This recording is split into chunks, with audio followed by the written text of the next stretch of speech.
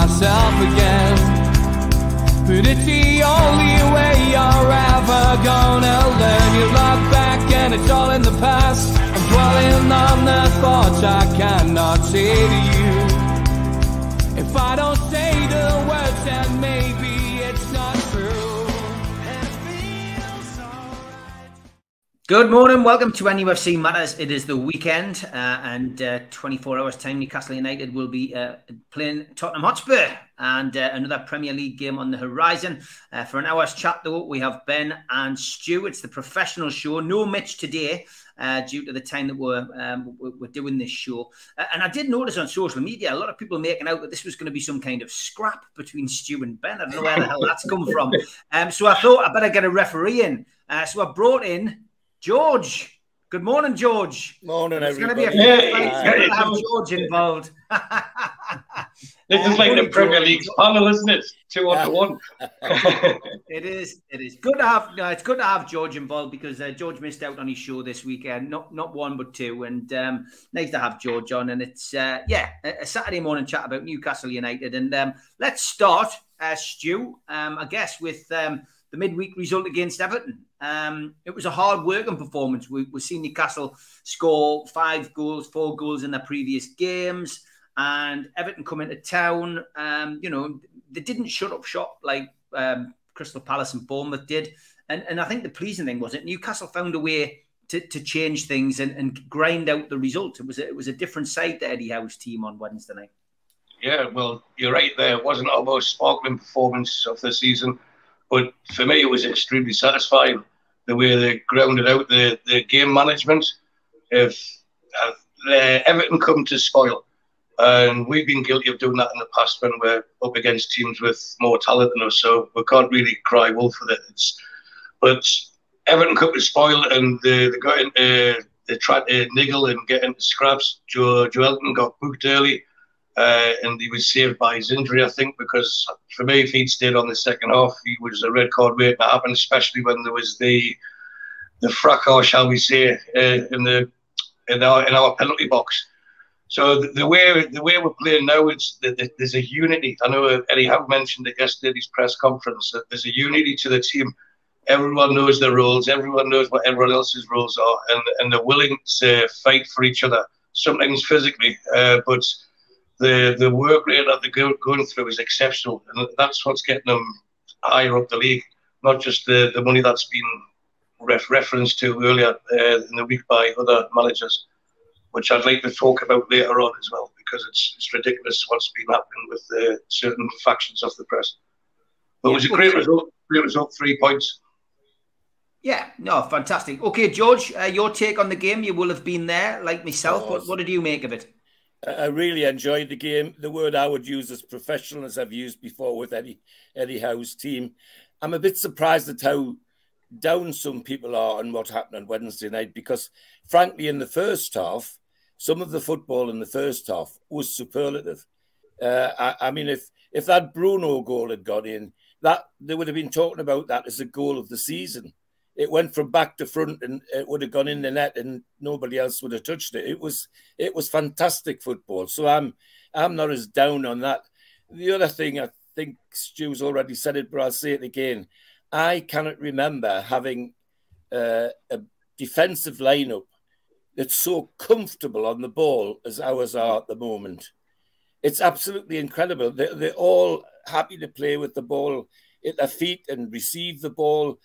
There's no suicide passes like there used to be in days gone by. They're all with it. And I've got to say, Sven Botman is what a superb footballer he is. When he brings the ball out of defence and he's getting pressed by the opposition, he has this knack, a knack which some of our attackers should learn, of dropping his shoulder and people are going all over, but he's still in control of the ball. Everything about it at the moment has really got me pleased. And Wednesday night pleased me because, yes, they did grind it out a little bit. But the togetherness, which came to the fore when young Gordon tried to get a penalty in our box. I have to say, what a disappointment for somebody like me who's been watching the game a long time to see a young man of huge talent. I've got no surprises that they're asking 30, 40 plus million for him.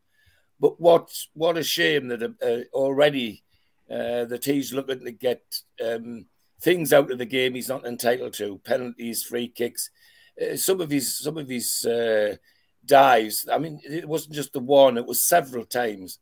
He needs to be called out about it. So, you know, but as a game, loved it. It was hard work sometimes, but we still held it.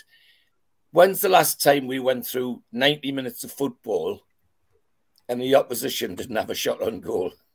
And that was Wednesday night. Yeah, good point. Ben, the penalty incident, which George is referring to there, I listened to Frank Lampard after the game and he said it was a penalty. What was your views on that?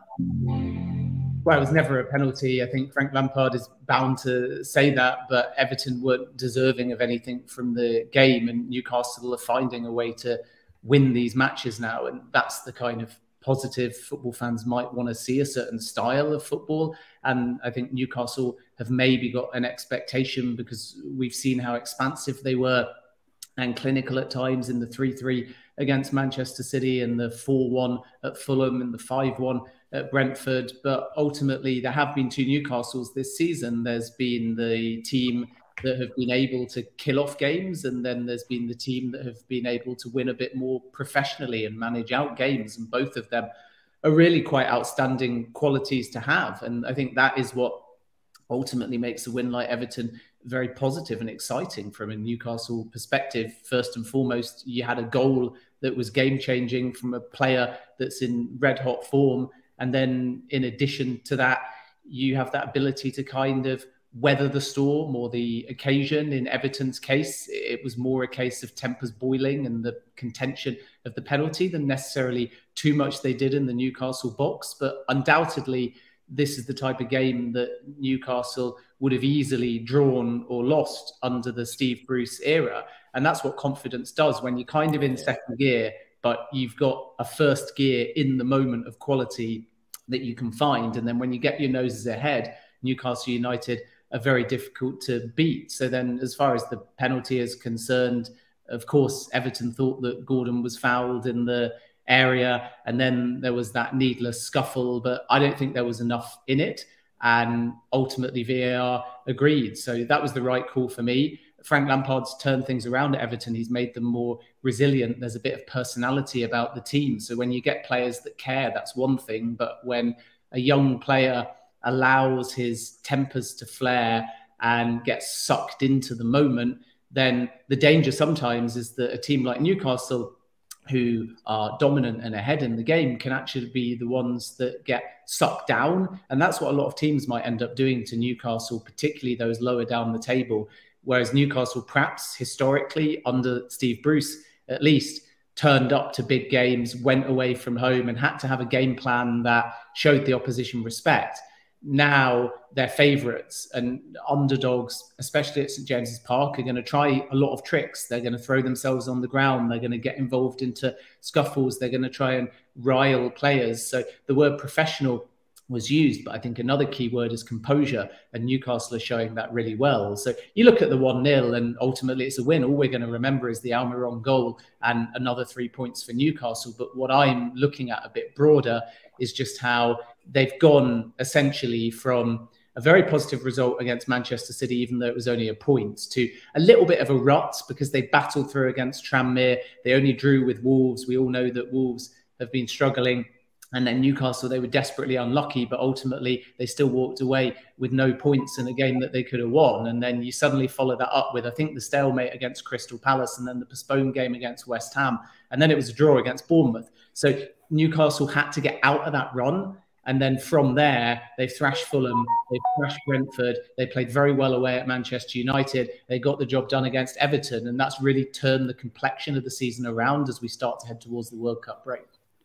Okay, lots of good points coming in, questions. I'll try to get through to them in the second half of the show. Who's the top, Stu? Barry's asking. It's Al Hilal's away shirt from last season. It's the team Newcastle played in Saudi in December. It was gifted to me off a client, so this is their away shirt. So I thought I'd write it today, seeing it was announced yesterday we're playing them in a game in a couple of months. We'll come to that shortly. Michael Clark says, never thought I'd say this, but we lost the midfield when Joe Linton went off. Hope he is fit tomorrow. He's not going to be fit tomorrow, Michael. Judging by what Eddie Howe said at the press conference yesterday, it's a rather unusual knee injury that Joe Linton has. He didn't say that he wasn't available, but, you know, you can tell by Eddie Howe's press conferences these days what he means when he says certain things, and it does look as if it'll come too soon for Joe Linton. Willock, of course, has been recovering from an illness, although he was, you know, available and did play a small part against Everton on Wednesday. But yeah, it looks as if Joe Linton might miss tomorrow. So we will see. I want to talk about set pieces. We covered it on the Amigos last night. Simon Davies has left a comment on the YouTube comments. If you missed the show, by the way, feel free, if you've got something to say when you watch it on catch up, to leave it in the comments, because you know, I do read them and we can always come back to that, and it sometimes creates a good talking point. But we were talking about lack of goals from set pieces, i.e. corners. We don't seem to get many headers. And Simon says he couldn't agree more on the corners. Header scenario, last time we had a headed threat was probably under Sir Bobby. Yeah, I mean, look, you know, it's a small criticism, I guess. But, you know, Rome wasn't built in a day, Stu. We don't seem to get many goals from headers. And when you think about our team, it's probably the tallest team that I can remember in my Newcastle United history. Why do you think that is? I think the opposition are wary of it as well, and it's something Mitch covered last night as well. The way that if you've got your Botmans, your Shaws, your Chris Woods, you're all Dan Burn especially, you know, they're all 6 foot plus, so it does cause chaos in their box, and you can see they've been working on not just corners but other set pieces. But I agree, we should be getting from more goals from corners especially. But I would have someone like Bruno sitting on the edge of the box waiting for a knockdown or a clearance and to rifle it in.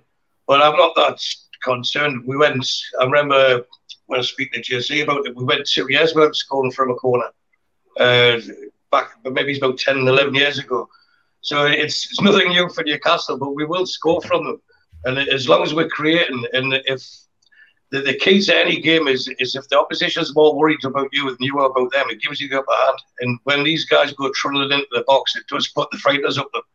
So I'm sure they are working in different set pieces and different plays. And there was an instance there, the Bruno's first goal a couple of weeks back. I know it was a free kick, but the way they dragged the ball out and then crossed it deep for him, because he went in unnoticed because he's not the tallest.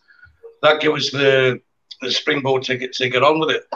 So, yeah, we haven't scored from corners, but I'm not that really bothered as long as we keep scoring and keep winning. It makes no difference. George, corners, set pieces, free kicks we do really well. We've got some great free kick takers, and you know we do okay from that. But it's just the corners, when you've got the likes of Botman and Byrne and coming flying in, you think we'd see something. But I have noticed a change. They are thinking more about things. You can see training ground rehearsal coming into the games now, which is something we haven't had for a long time. What do you think? Well, I think it's yes, it would be nice, but if you analyse the goals that we've had from set pieces and corners, you'll find that quite a lot of the goals that we've got, the move that made the goal has been from a header. If you look at Fulham, 2 of the goals from Fulham against Fulham, I mean the Wilson one, that would have gone in anyway, and it was a header. The Longstaff one was the result of a header being pushed out by the goalkeeper, and Longstaff came in and belted it in the back of the net. So I'm not that desperately concerned. What I am pleased about, and you've said it, Steve, is that they're clearly on the training ground using their brains to try and set up things which are different. And play the ball in at a different angle and that sort of thing. You can see it, it's coming out. Dare I say, I even suspect that practicing throw-ins on the training ground, would you believe? Just to go back to one of my old carps about modern football. I mean, against Everton, I could see there were 2 or 3 times they used a new move with the throw-in, which meant we retained the ball. I'm sick of, just to expand that, why I'm upset about it. I get sick of, even at Bobby Robson's time, of seeing us get a throw into our advantage in the opposition's half, take the throw in, and 20 seconds later, the opposition shooting at our goal. Why should that happen? It shouldn't happen. For God's sake, my throw-in experience goes back to Charlie Mitten, who had 5 ways you could take a throw in. And if you didn't stick to that, he was in the dressing room to tell you. So I see what you said, Steve. They're actually, it's set pieces and all that sort of thing, looking to get different angles, and you can see them playing it off and so on. So I'm not desperately upset that we're not getting direct headers into the back of the net, because we seem to be setting goals up anyway. So that suits me fine. Ben, have you noticed a change in the way Newcastle are, putting set pieces together, and have you noticed a big change? Well, Stephen Purchase has come in as a kind of set piece coach, so they're obviously working very hard on it. But what I think we're seeing, which is really intriguing, is Newcastle are just winning a lot more corners, and perhaps that's why people are realising that they're not as successful. So at the moment, I think they've had 11 more corners than any other team in the Premier League, and that stat might not appear too relevant to most, but generally speaking, the teams that get the most corners end up being the best teams in the Premier League. And if you look back at who's had the total corners in terms of the highest amount over the course of pretty much the last decade, it's usually Liverpool or Manchester City. And then if you look at Newcastle last season, they were 19th in the table, I believe, for total corners. This season, they're top. They've had 11 more off the top of my head anyway than any other team. So that tells you that they are bossing games, they are winning corners and set pieces at a higher frequency. So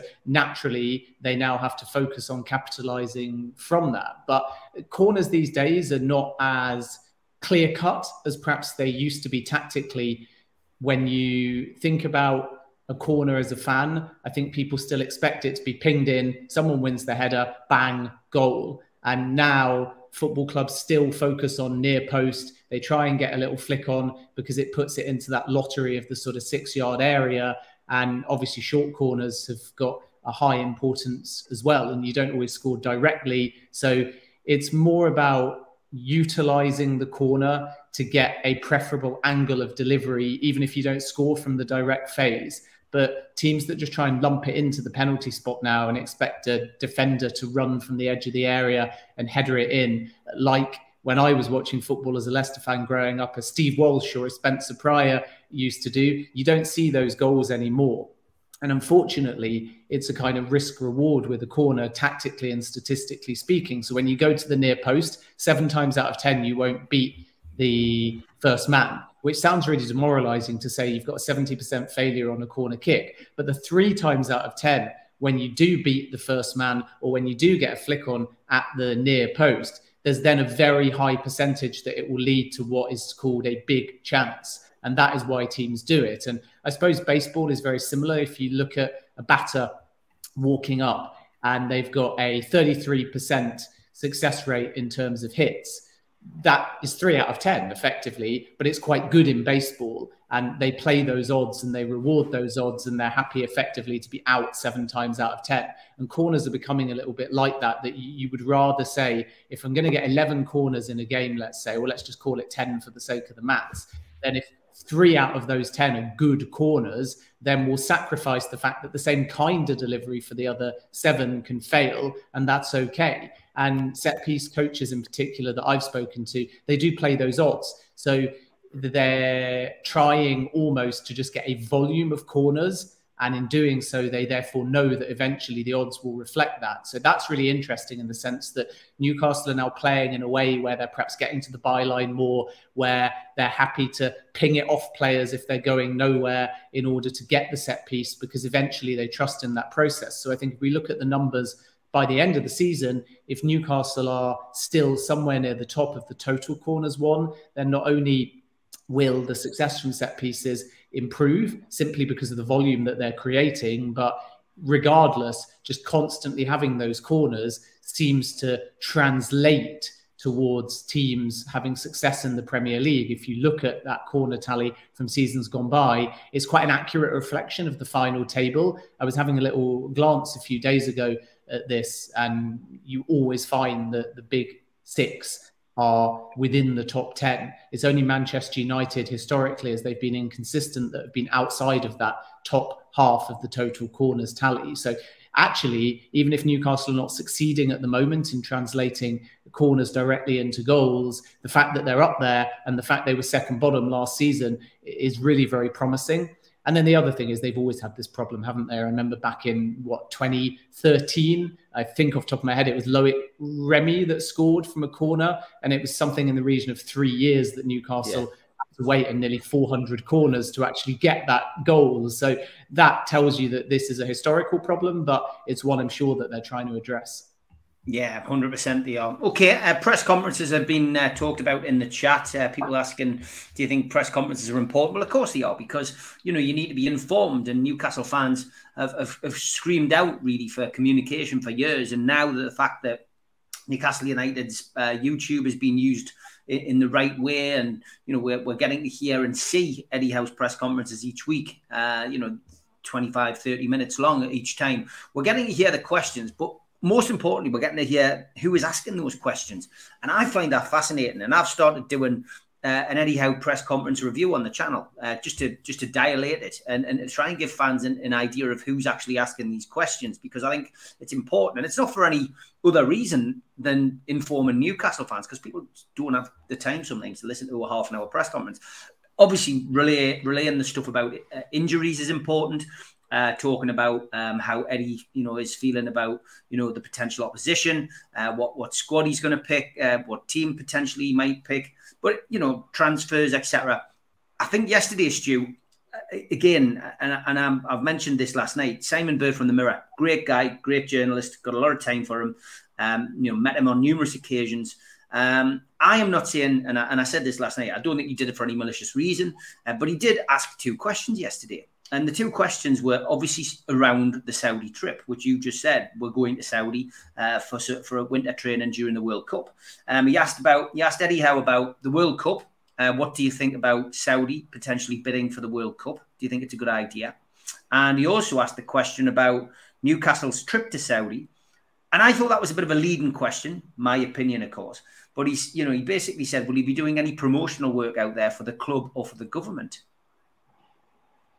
The country. And I thought Eddie Howe did remarkably well, as he does. He is an expert at answering these questions, swerved them brilliantly.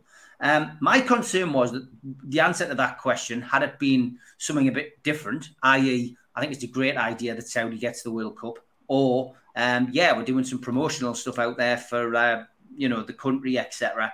I think it would have been probably written up by him, maybe in a good way, a positive way. But I think on the other side of it, it could have been maybe he's misrepresented by other journalists who, once again, I have seen on social media, voicing their opinions. And they're entitled to their opinions, but it's not going to go away. It's not going to change things. I just wondered what your take on it was, Stu. You live in the Middle East. You do business there. You're hands-on.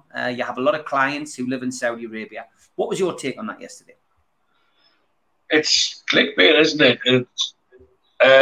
Thankfully, Ben's lived in the Middle East as well, so he has an understanding of where I'm coming from. But I have to be careful how I word this, especially considering the time of day we're at. But it's all these people who are now taking the moral high ground with, and let's not dance around it. It's human rights that they're trying to get Eddie Howe to comment on so they can jump down his throat with it. Yes, it's clickbait, but you know what it is? It comes from fear. If they haven't lived here, they haven't seen how welcoming it is. And these journalists, for want of a better phrase, because they're not journalists, they're not even hacks. They're using social media to gain infamy, because that's how the press work these days. It's not on the amount of publications sold; it's on the clicks for the advertising. But these people, where were they before Newcastle got taken over? How come they're now all of a sudden human rights experts? They're not. It's based out of fear, and the same goes for Jurgen Klopp. It's based out of fear for their own club. They're scared of Leicester, Leicester's fairy tale story. Newcastle replicating that, but also with sustainability. And then that fairy tale becomes their nightmare, where this team up north, where there isn't a big press base, as there is in the Northwest, there is in London, they would have to travel up here.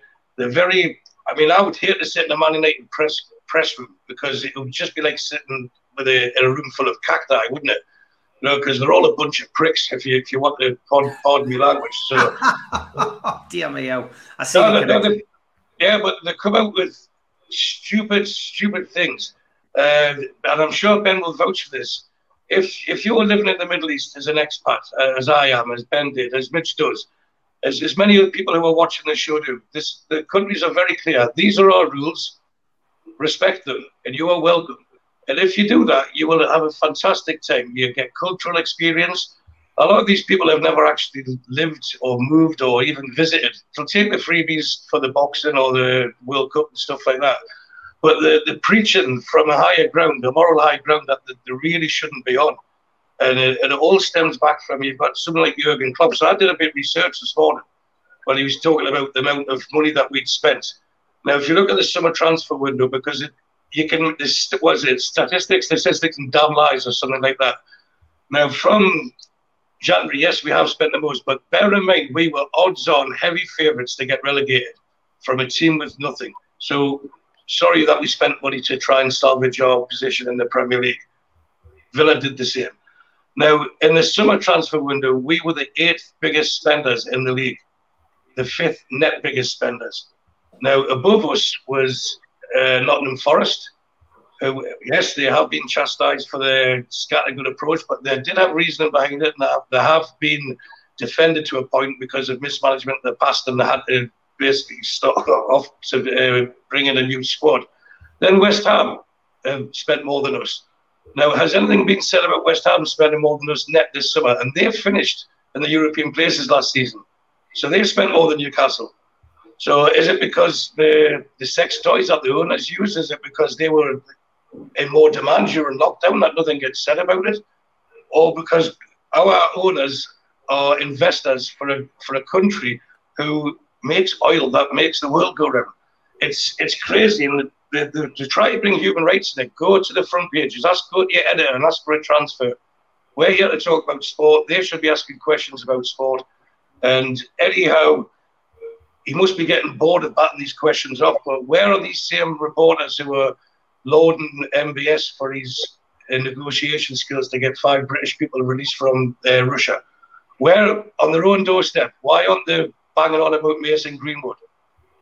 You know, why aren't they doing that? Why aren't they asking where the missing Chelsea money is for Ukraine? That was the government promised.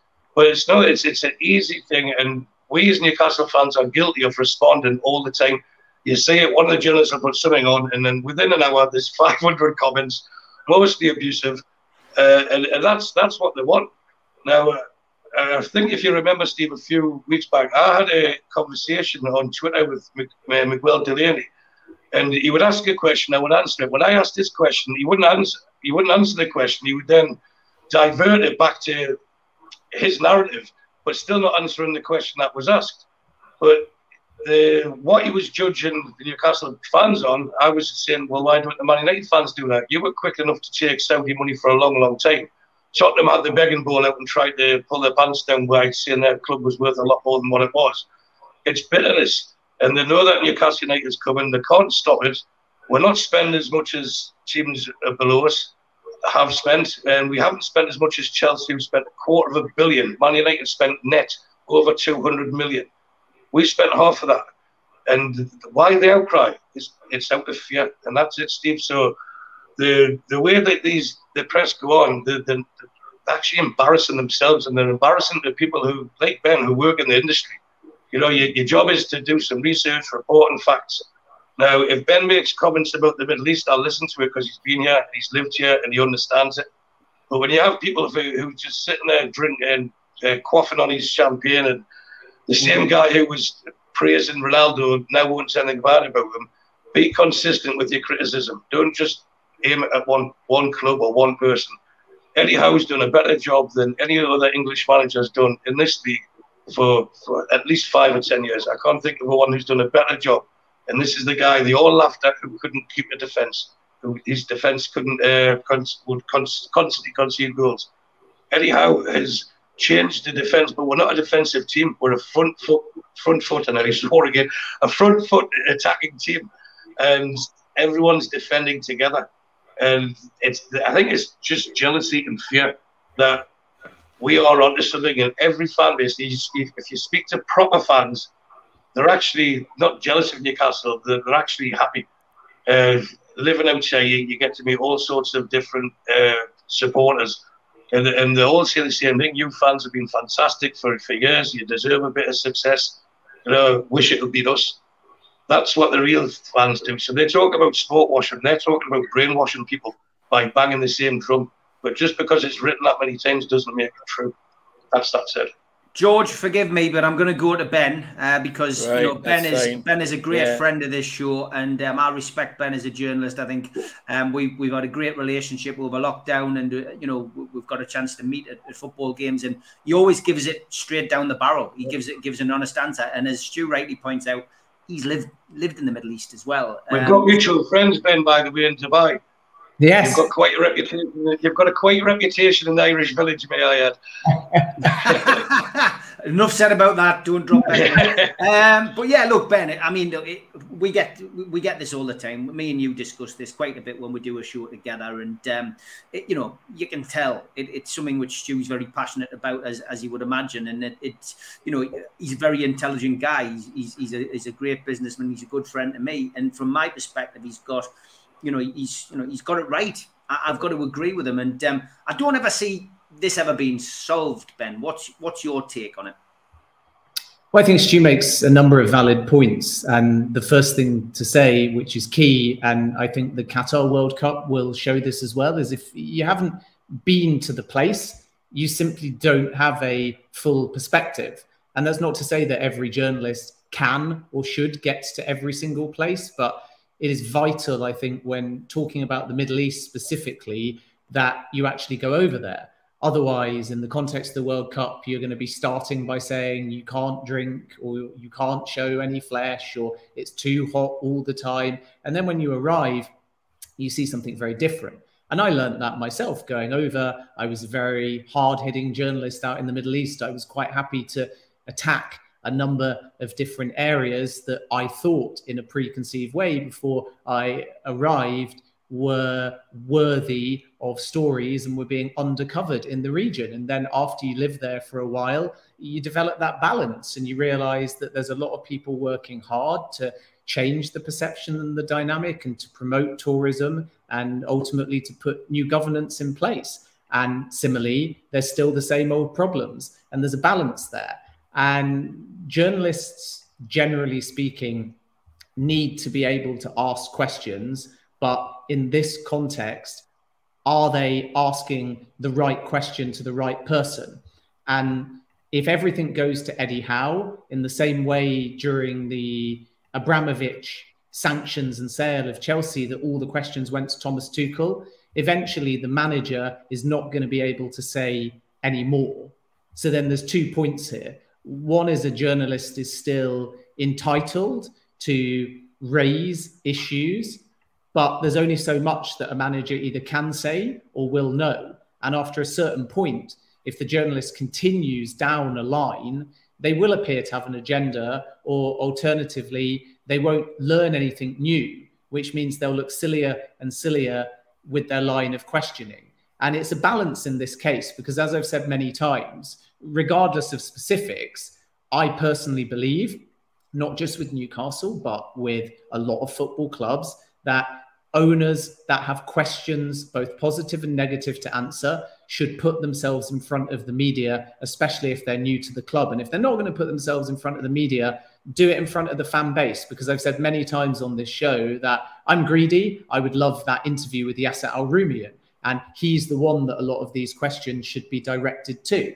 And then if answers are provided at that point, if the journalists continue to ask the questions constantly, the answer's being provided. But obviously, as long as Yasser Al-Rumayyan doesn't engage directly with the English media over a year into owning the football club, the journalists can keep throwing the questions to Eddie Howe, because there's been no one there with the authority and the Saudi knowledge to kind of rebuff them, which is why I think it will be in Newcastle's interest to just put someone from the majority owner directly up, not Amanda Staveley, not Eddie Howe, because then if Yasser Al-Rumayyan answers eloquently and gives the perspective, and he knows the region and he's part of PIF, at that point, if we as journalists continue to hound and ask these questions and they are unfair, the answer's already been given. And at the moment, it's only really Eddie Howe that's given the answer. And that gives journalists a window of opportunity to create headlines, but at times as well ask very fair questions.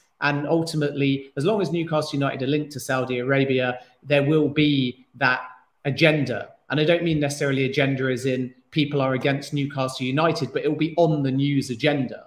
And I think that Newcastle just have to accept that. And in some ways, it's a compliment because it shows that if Newcastle are developing and becoming a bigger club, there's more interest. And when you get more interest, you get journalists from different outlets. And the reason this comes up in the press conference, just to give you a bit of context, is because when you turn up to a press conference, particularly if it's a big game or there's been a significant announcement, you get a more global sense of press. So suddenly you might get a business journalist, a tabloid journalist, a foreign journalist, a Saudi journalist, and obviously each of them have got their angles. And sometimes why we ask a series of what can be construed as repetitive questions is because we have our article in our head. We know what the angle is. It might be niche, it might be specific. So you need as many quotes as you can to back it up. And that's often why you see a line of questioning to try and flesh out a story, because we're not necessarily turning up with a blank slate. We've predetermined what we want the story to be. And then obviously we're trying to get as many quotes as we can. And I think that's the context. So point number one for me is just, again, that I think Yasser Al-Rumayyan should come in front of the English press. Now, I fully accept that not a lot of owners have done that. Todd Boehly hasn't done that at Chelsea. The Manchester City ownership group haven't done that. But the reason why I single out Newcastle is because transparency was the key word in the takeover. And I think that if PIF, as they said many, many times, had nothing to hide, why not come in front of the English media and win almost that interaction between the media and themselves, and then say, we've done it. We've come in front of you. We've given you our answers. Now, if you persist with this constant line of questioning, we'll just refer you back to the answers we've already given. So I actually think that journalists are able to capitalize on the mystery almost and direct everything at Eddie Howe. The second thing is that it isn't fair on Howe to keep being hounded on this, but it's normal in the sense that if Newcastle are going to go to Saudi Arabia, it will come up. And all Newcastle can do is offer insight. And this is the final point that I would make, that Eddie Howe's been to Saudi Arabia once before. The vast majority of journalists haven't. And when he goes again, he will be able to specifically give examples on the football side, and maybe Eels can give examples on the commercial side, or Newcastle can make an announcement about how this partnership's developing. And that can all be very positive. And the best way to rebuff a question that seemingly is unfair or outside of your remit is to bring it back to something in your remit and express a viewpoint that a journalist will not know. So if I was Eddie Howe, whether based on the last trip out or after this trip, I would be talking about the reason why they're going to Saudi Arabia on the football side, and not just saying, I can't answer that, or we're going there for football reasons. But let's give the full context here. Eddie Howe at Bournemouth came out to the Middle East frequently. They were based in the UAE, in Dubai specifically. So he sees the value of warm weather training in that region. So going to MENA, the Middle East and North Africa, is nothing new for Eddie Howe. So there's not a manager in Howe who's like, yikes, I didn't really want warm weather training. I didn't really want to go out to the Middle East. He's done it before with Bournemouth regularly, and now he's going to Saudi Arabia again. And then why Saudi Arabia? Well, he should explain why. Because they have incredible training facilities. They've got amazing medical facilities. They have privacy. And in addition to that, they can maximize the fact that they're there at the back end of the World Cup and no doubt draw some sponsorship. They've already got Noor on their shirts, and they're no doubt about to announce a big Saudi-based main commercial partner. And in modern football, every club does that. Arsenal came out to Dubai when they were with Emirates. Manchester City came out to Abu Dhabi because of their ownership group. And I think that when Howe explains that and maybe talks a bit about the sports tenets of Vision 2030 and NEOM being created as a sports city, as a more westernized city. And also the fact that sports tourism is a big aspect of what both Vision 2030 and more broadly the Saudi government are trying to do with a view to kind of World Cups. It all ties into how a football club can help. Now, of course, we as journalists might then say, yeah, but we all know it's about the money, or we all know that you're just ignoring the human rights, and we're entitled to ask those questions. But Eddie Howe is equally entitled to say, I respect that point, but I am the manager of a football club. But if he only fobs it off and he doesn't give the context, if he doesn't argue the football worth specifically, and that's what people don't realize that haven't been out in the Middle East, that if you look at Qatar and the Aspire facility, if you look at Dubai or Abu Dhabi and some of their indoor pitches, some of their medical facilities, and how sport can benefit from that, they are world class. And they are helping footballers prevent injuries and rehabilitate. They are providing you with simulated pitches. Like I remember going down to Aspire and there were 8 pitches and each one of them had a different temperature, a different speed. So it's almost like a golf course in many ways, where each green is a different speed, a different undulation. So as you're training,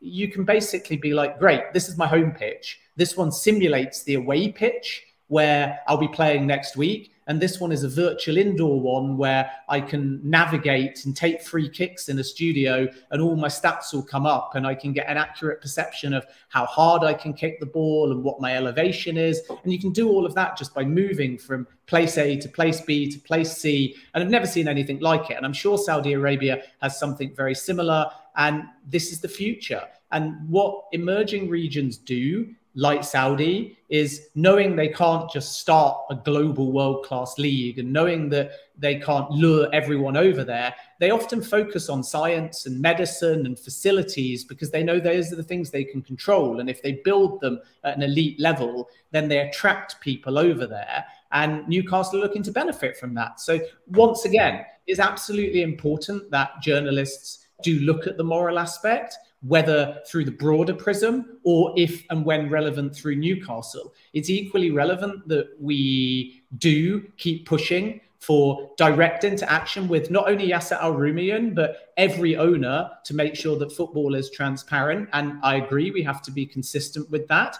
And we make no apologies for that. But it's also important that in the case of a club and a manager, we give them a fair chance to stay within a football remit.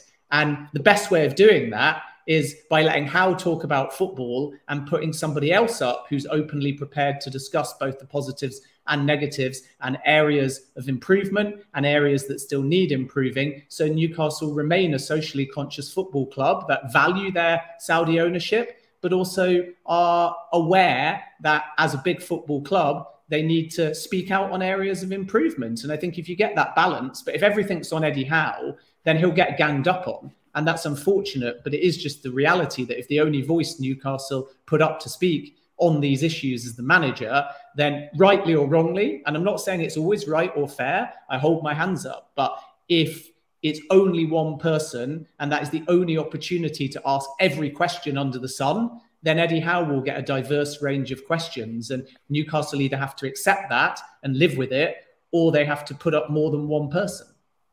Do you think that would solve it, Ben? Do you think that would make the problem go away?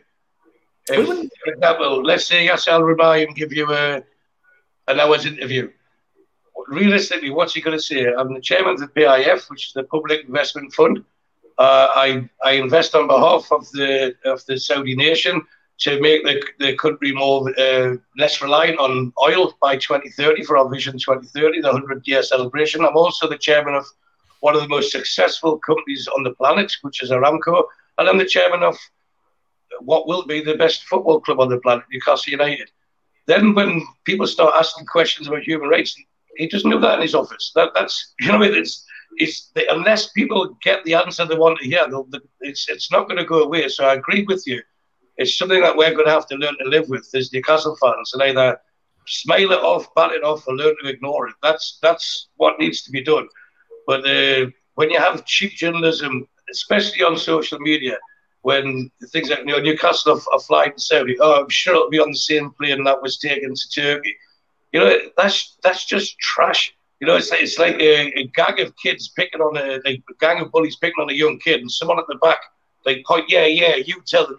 It's cheap and embarrasses themselves. But another thing I totally agree with: if the same people keep asking the same questions, they're going to end up making themselves look stupid. It's a football club. It's sport. They don't bring on the what's his name? Abramovich didn't give interviews. That's accepted. Why was that accepted as easily? As you quite rightly said, Manchester City, the group there, they don't give interviews.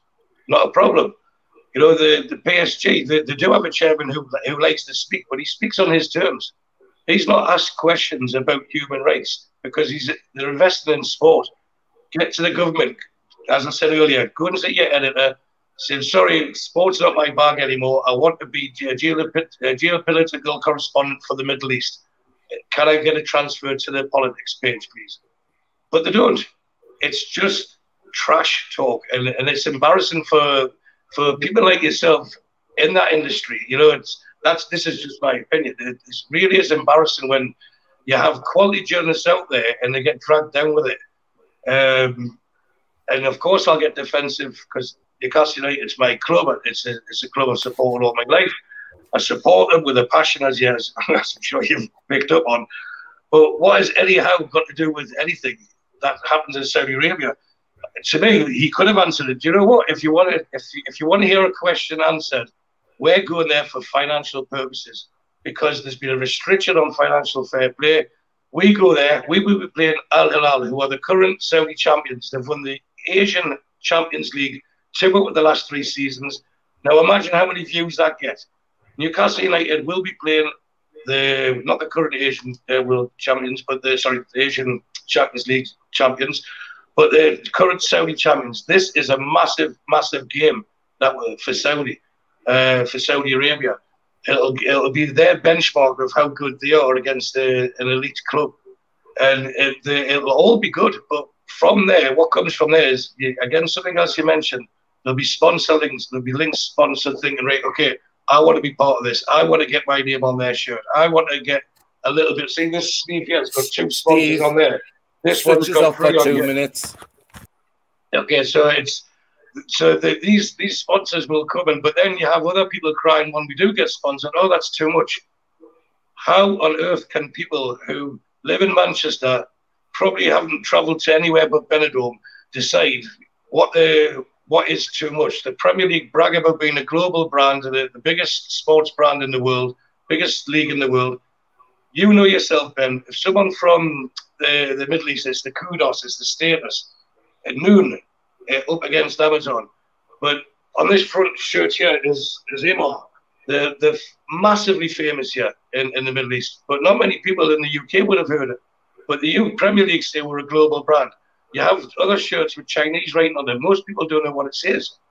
So if someone, for example, look through PIF's portfolio, the one that I believe will be, I think that they'll use to sponsor Newcastle in some shape or form will be Aston Martin.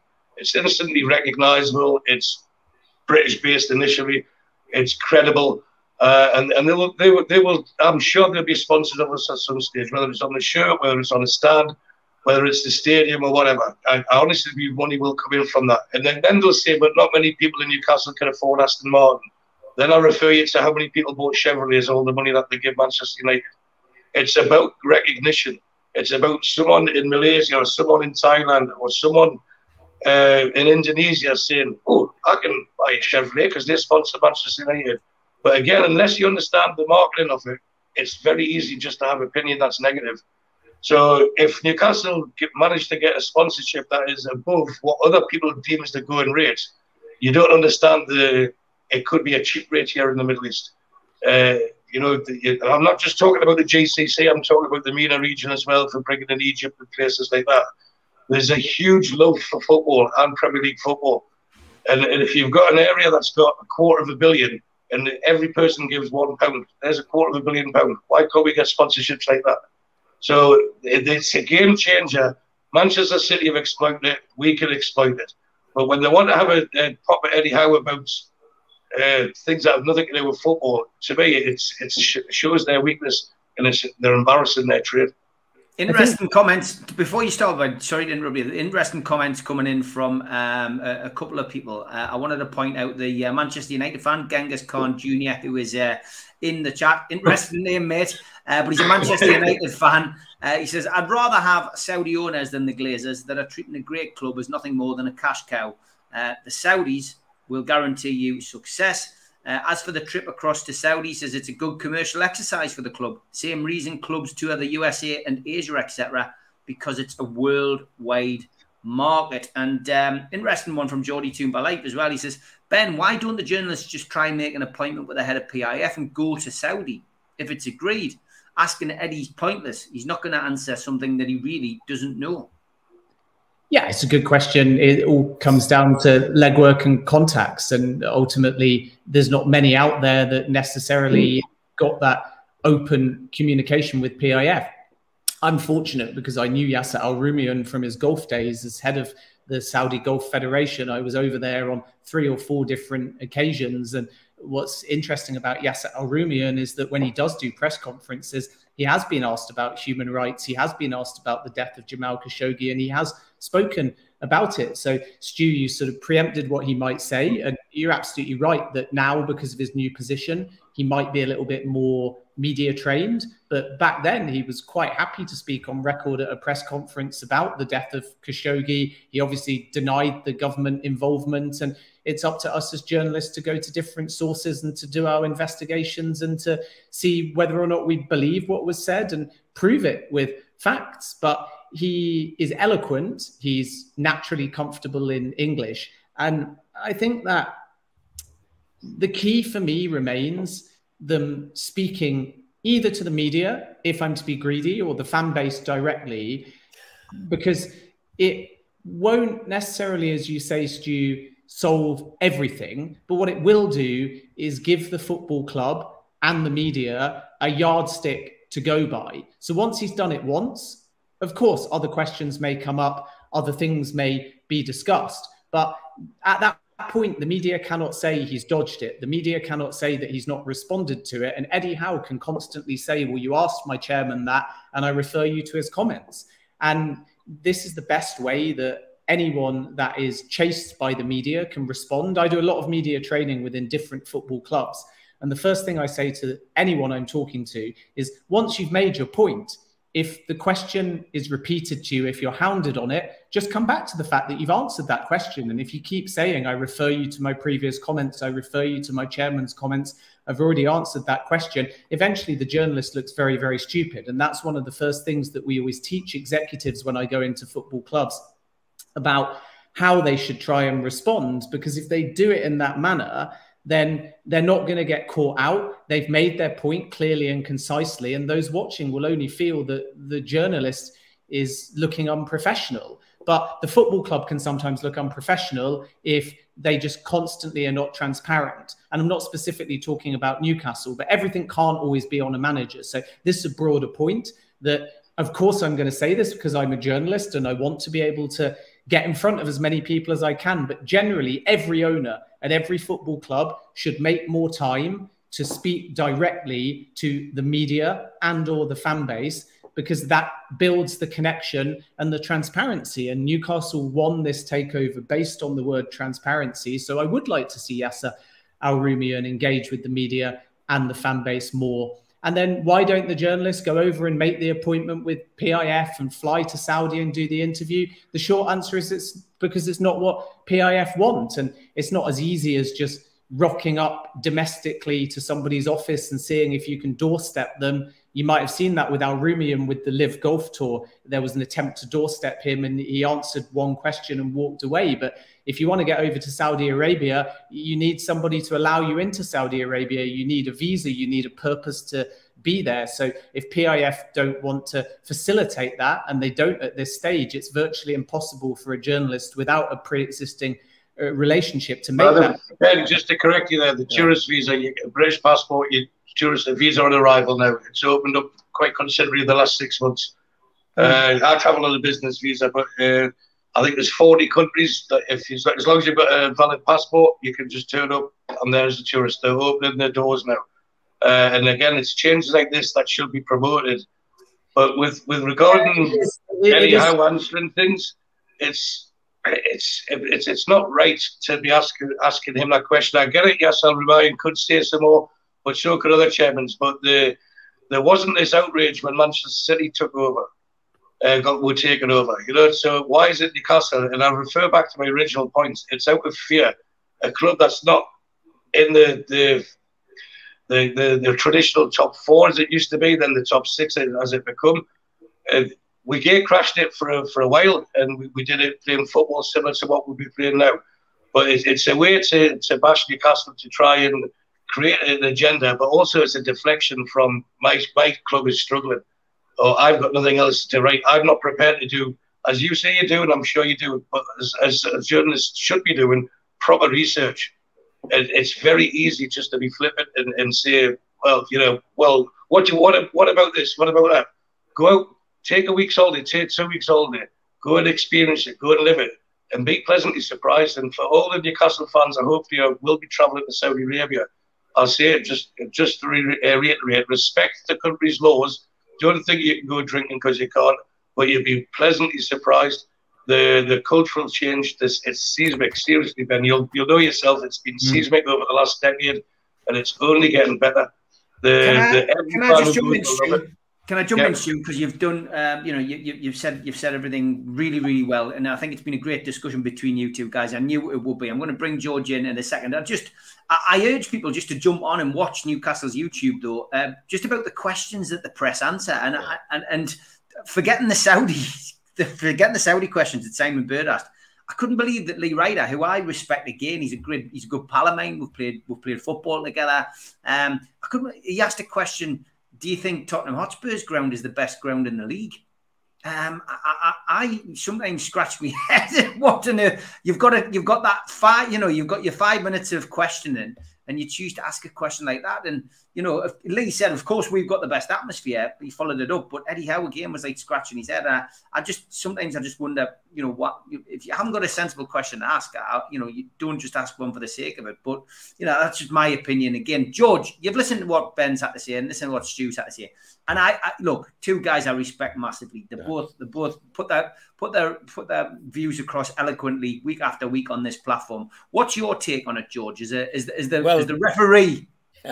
Well, my take isn't entirely unbiased, because for the last 11 years, for obvious reasons, I've been going back and forth to the Middle East to my son's place, sometimes 10 times a year.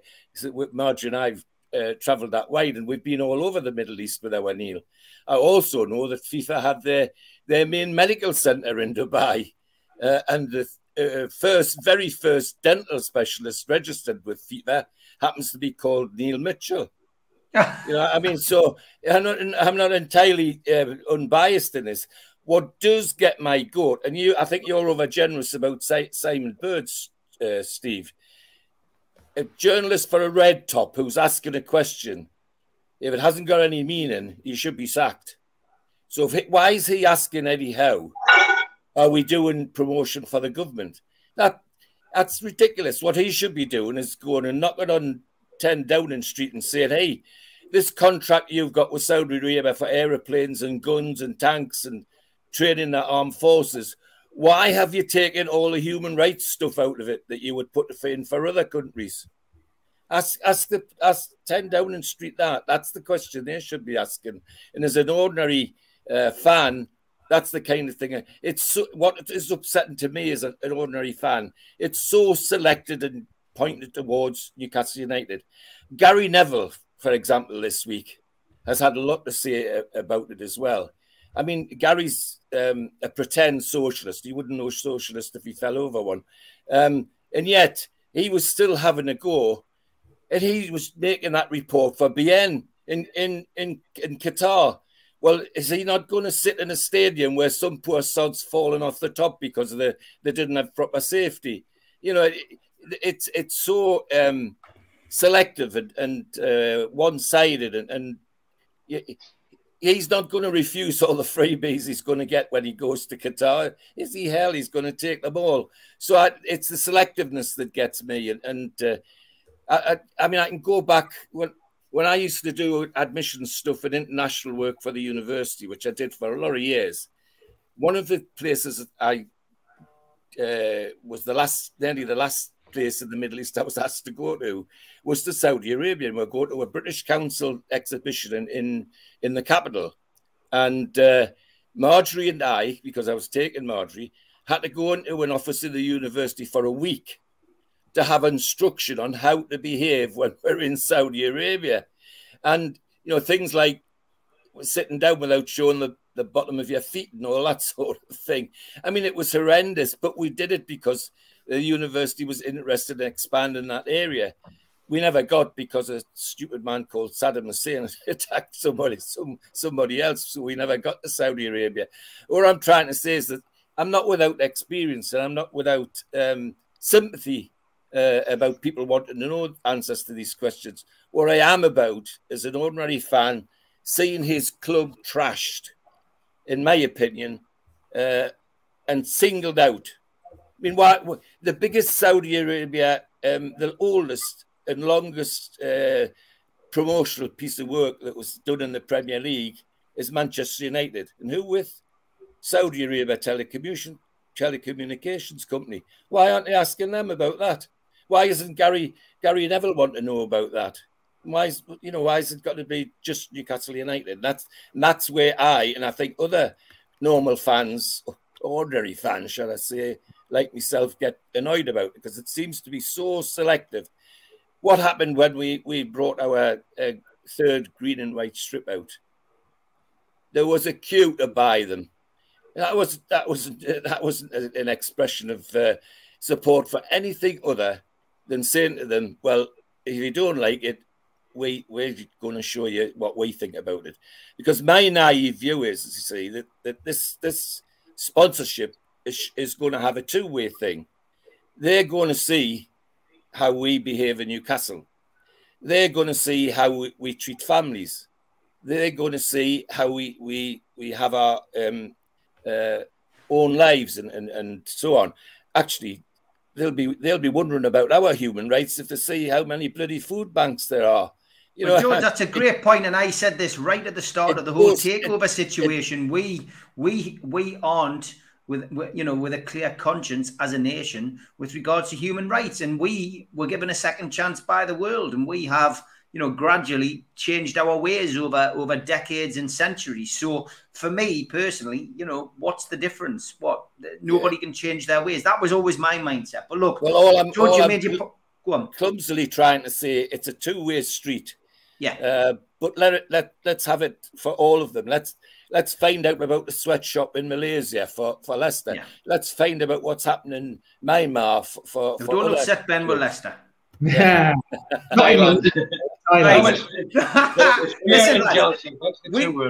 We could, and listen, everyone's put their points across brilliantly. George, I'm really pleased you could jump on as well and give your views. You know me, I like to keep it to an hour. I don't want to drag it on.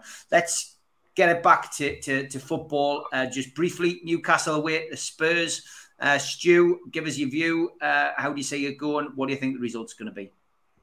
We conceded 3 against Man City, 2 against Liverpool. So I think we'll concede 1 against Tottenham. And we're more than capable of going there and scoring at least 1. So I would have had us down for a 2-1 win, but I think Spurs, they were that abysmal on Wednesday night against Man United. I can see it being a 1-1 draw. 1-1 draw. George? 2-1 win for Newcastle. 2-1 win. Ben? It's just a yardstick game, isn't it, for both teams? Spurs could easily kind of have a backlash performance because of that result against Manchester United. And if Newcastle can get something like they did away at Manchester United, it really tightens up that top 4 with Spurs being 3rd. And if they win, it becomes a statement win. I think that Tottenham will be improved. I think that Newcastle will get something from the game and there'll be goals in it. 2-2 for me. 2-2 for you. Ben, just give a shout out to where people can find your work, mate. Yeah, thanks. Jacobs Ben on Twitter, Ben David Jacobs on Instagram, CBS Sports Golazo, Golazo for the work handles. Fantastic. Great chat that. Really, really enjoyed it. And let's finish with a little bit of humour. Clubber, I did see your messages, mate. He goes, morning, lads. I've sent my hearing aid away to be repaired over 3 weeks ago, and I haven't heard anything since. And he says he's just seen a guy with a thin slice of lemon behind his ear, and he asked him if it was new, sophisticated hearing aid. He said it wasn't. It's his lemonade. Oh God, that's bad, wasn't it? Clover, fantastic, mate. Thanks for giving us a laugh. Don reckons a 1-0 win. 2-0 says Stu, and a 1-1 draw says Sefton. Would love it if Mickey got the winner, though. Okay, thanks very much. I'm back at 9 o'clock tomorrow for some pre-match patter, and just want to thank my guests, Stu, George, and Ben. Until the next time, lads. Take care. Thanks for having us, lads. Thanks everyone. Thank you. Bye. A big thanks to our sponsors, Skips and Bins, telephone 0800 25 45 25 3, email inquiries at skipsandbins.com, website skipsandbins.com, easy contract free and pay as you go waste collection. Thanks to Darren Baldwin Funerals, based on Old Durham Road in Gateshead. Their phone number is 0191 478 2730. You can email Darren at darrenbaldwinfunerals.co.uk or go to the website darrenbaldwinfunerals.co.uk. Thanks to Garden of Healing Dispensary, CBD, hemp and cannabinoid specialists based on Nunn Street. The GOHD.com is their website. And thanks again to 3 Property Investments, who specialise in sourcing investment properties for their clients who are looking to invest in the North East. They offer a full in-house service from sourcing the deals to managing the properties for you. They've done over 100 plus deals in the past 12 months for clients all over the UK. Give them a follow on Instagram, matty.patter_northeastproperty and phil.reed_northeastproperty, or email phil@3property.co.uk if you're interested in getting a good property deal. Thanks to the lads at Mr. Vicky's Handmade in Cumbria. These are hot sauces, and you can find them at mrvickys.co.uk or place an order by ringing 01768 210 102. Thanks also to the lads at Blowhole Brewery, a fine amount of ales available from their website, www.blowholebrewery.co.uk. Thanks to Media Arts for all the help with the video technology. Thanks to qtechshop.co.uk, the makers of pool tables and snooker tables in Wallsend, Newcastle, and the guys who run our website, nufcmatters.com. If you want to subscribe, hit the badge in the corner, and you can subscribe for free. Still do 7 shows a week. Hit the thumb up to like the video and click share to share to your social media. We're also available as a podcast on iTunes, Spotify, and the rest. And if you want to become a member, click join underneath this video, or you can put your smartphone over the QR code. It will take you to the membership section of the website. If you choose to go that way, then you will get a pen, a cup, a scarf and a membership card, and entry into the monthly draw for a one-off payment of £25. We also give you something for free. If you want a car window sticker, email john@nufcmatters.com and he will send you one if you are a subscriber. We also help the food bank on here. NUFC fans, foodbank.co.uk is the matchday bucket. If you go there, you can make a virtual donation at any time of the year. And don't forget, Peter Beardsley Soccer School, October half term, Monday the 24th to Friday the 28th of October. You can book now, peterbeardsley.soccerschool.com. Peter's also running Monday night training on the 26th of October. Again, the same website. And if you want to meet Peter Beardsley, well, you've got 3 chances. Newcastle Legends game, Friday, October the 14th. The Peter Beardsley talk-in is taking place after the game. Tickets for this are available from nufcmatters.com. Adult admission is £5, junior admission is £2. The talk-in is adults only, and that is a £10. And the events are all taking place at the Fox Hunters Pavilion in North Shields. We've got Peter Beardsley available, tickets available for the St Dom's Catholic Club show. You need to go straight to their website and you just buy your tickets there. And for this one at the Irish Centre, tickets are available now on nufcmatters.com. Don't forget, Supermax at the Dog and Parrot, every pre-match and every post-match, every home game. And John Gibson and John Anderson are at Pumphrey's pre-match only. If you did like our true crime stuff, it has all migrated to the True Crime channel. So get yourself across there on YouTube and subscribe today.